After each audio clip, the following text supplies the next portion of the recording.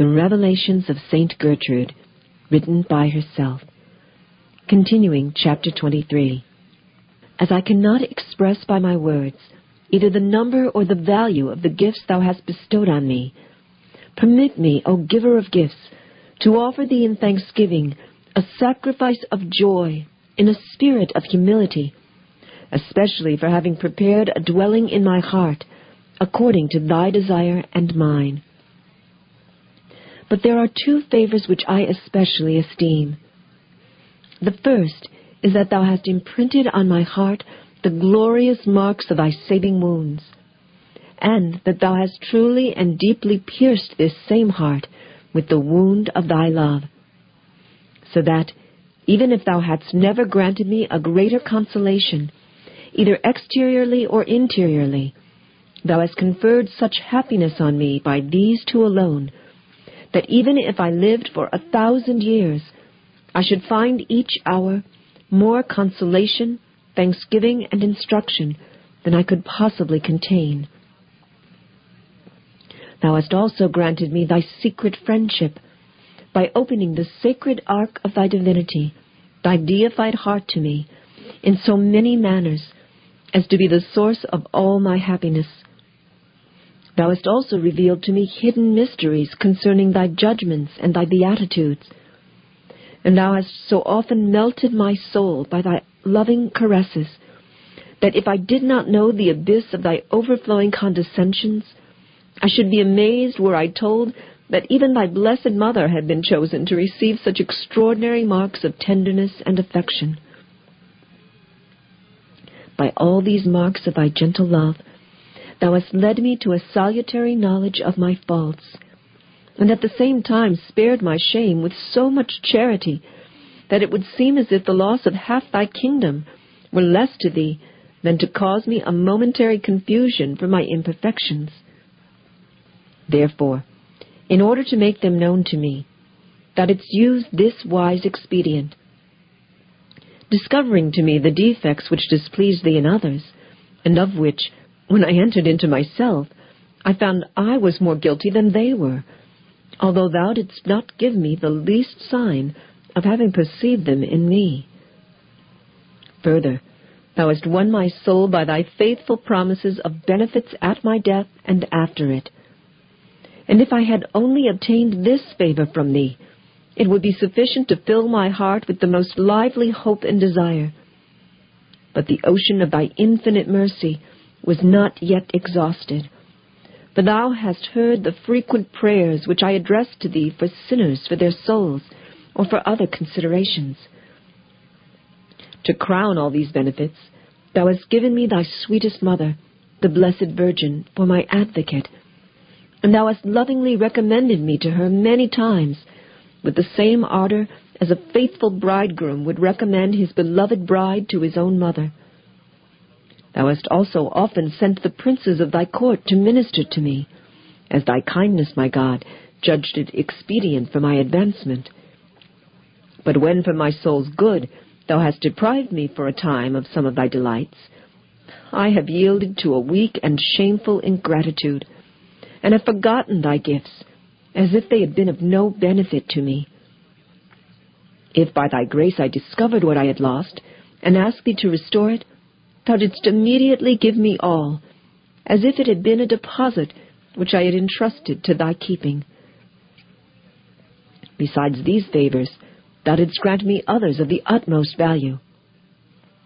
Another Sunday after Pentecost, thou didst elevate me, or rather thou didst ravish me, to so close a union with thyself, that I marvel more at a miracle how I have lived since then as a creature among creatures, and am even more amazed, and even horrified, that I have not amended my faults as I was bound to do.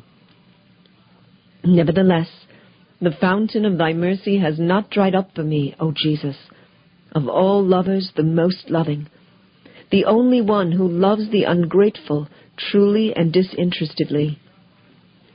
For after a time, having forgotten my vileness, unworthy that I am, and having begun to disrelish those things which are the joy and praise of heaven and earth, thou didst arouse me from my torpor, and excite me to gratitude by revealing to a certain person, who was very devout and familiar with thee, some particulars of the gifts which thou hast bestowed on me, which they could not have known by human means, since I had not revealed them to any human being, so that I heard from their lips what was only known to my secret heart.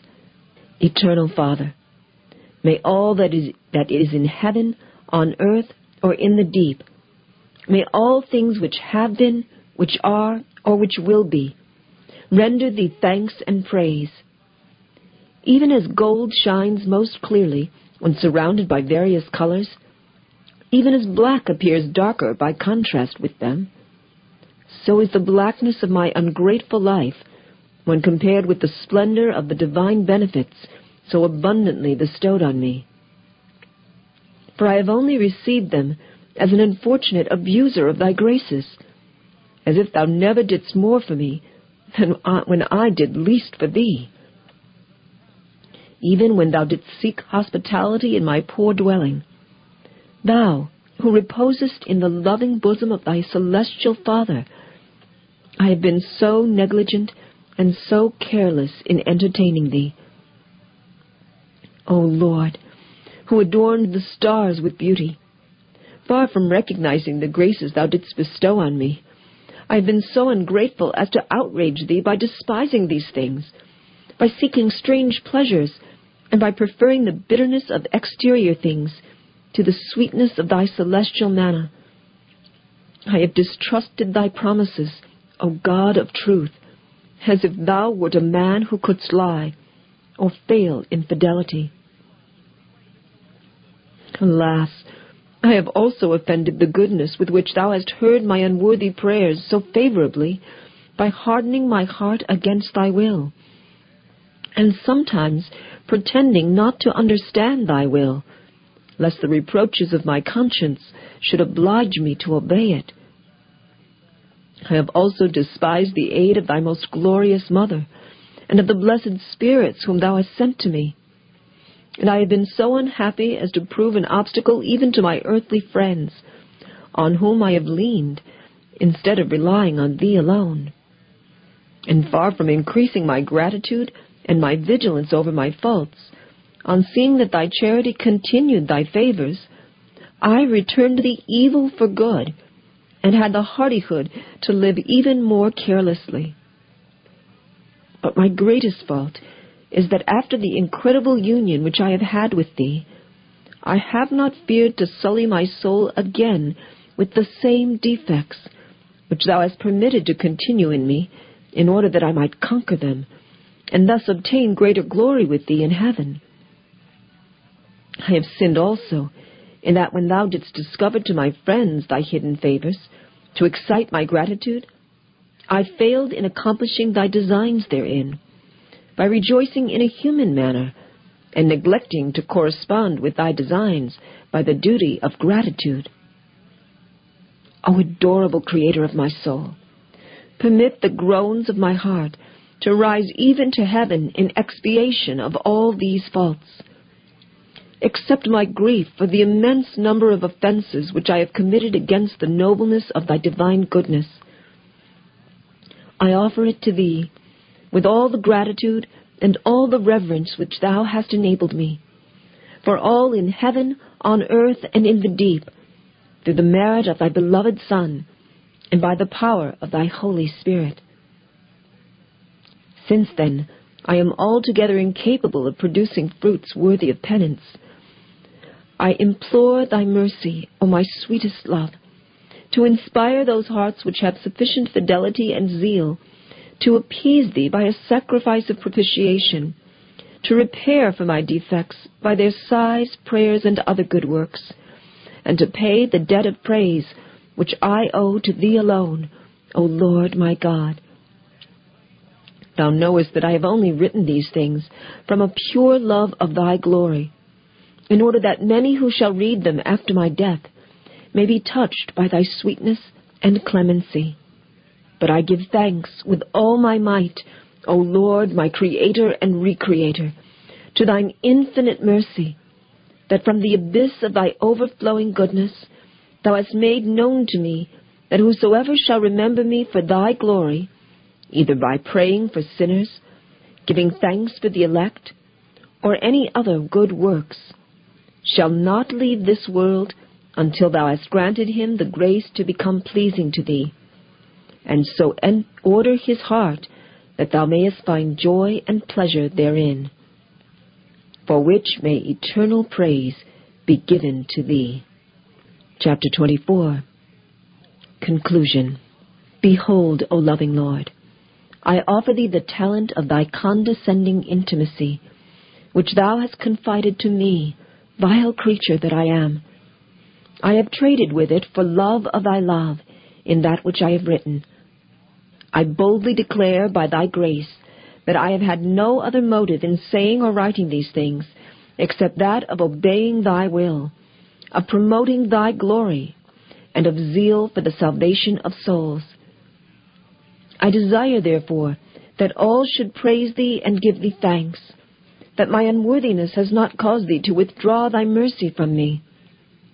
I desire also that thou shouldst be praised for those who, reading these things, are charmed with the sweetness of thy charity, and inwardly drawn to desire the same. Grant, I beseech thee, to all who read these writings with humility, the peace of thy love, compassion for my miseries, and a salutary compunction for their furtherance in perfection, so that elevating their hearts toward thee with burning love, they may be like so many golden censers, whose sweet odors shall abundantly supply all my negligence and ingratitude. Amen. This has been taken from The Revelations of St. Gertrude, Part 2 of the Life and Revelations of St. Gertrude the Great, first published in English in 1862. This work is available through 10 Books. For more information, call 1-800-437-5876 or find them on the web at www.10books.com. This work is in the public domain.